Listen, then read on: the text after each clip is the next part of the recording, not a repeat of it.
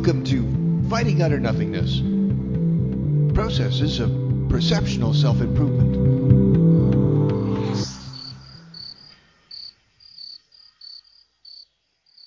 I decided to ask myself the question, is everything necessary?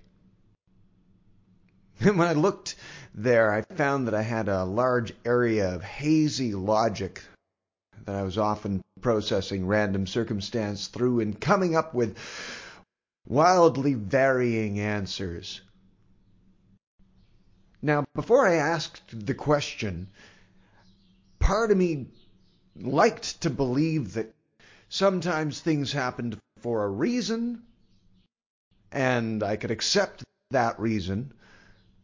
And then there were other times when I couldn't accept the reason, so I started to try and believe that what happened shouldn't have happened, and blame cruel fate for raining down this horribleness that I just didn't deserve. I'd have trouble getting beyond the seeming injustice of the happening, stewing over how much better my life would have been if that thing hadn't happened, trying to mentally reverse the past, which was really useful. By asking myself, is everything necessary? What I'm doing is testing my baseline acceptance of every experience. By accepting things, everything, by accepting what's already happened, I can accept my place in the chain of life's causal happening.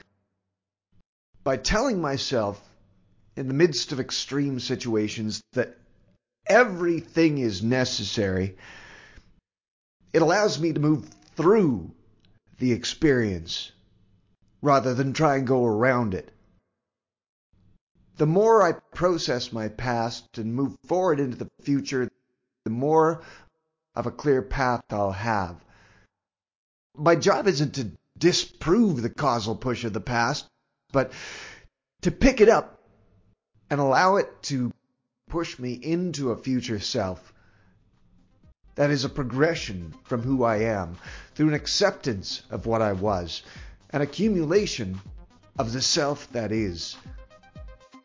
Here's to accepting the base of our past and letting it be a solid structure we can see and grow ever more glorious, a me on top of that. Well, that's an I in this case, but as to the you, it's everything you do.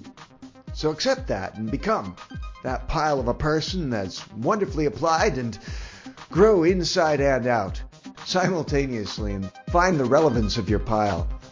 Happy day, my friends. Let's do it.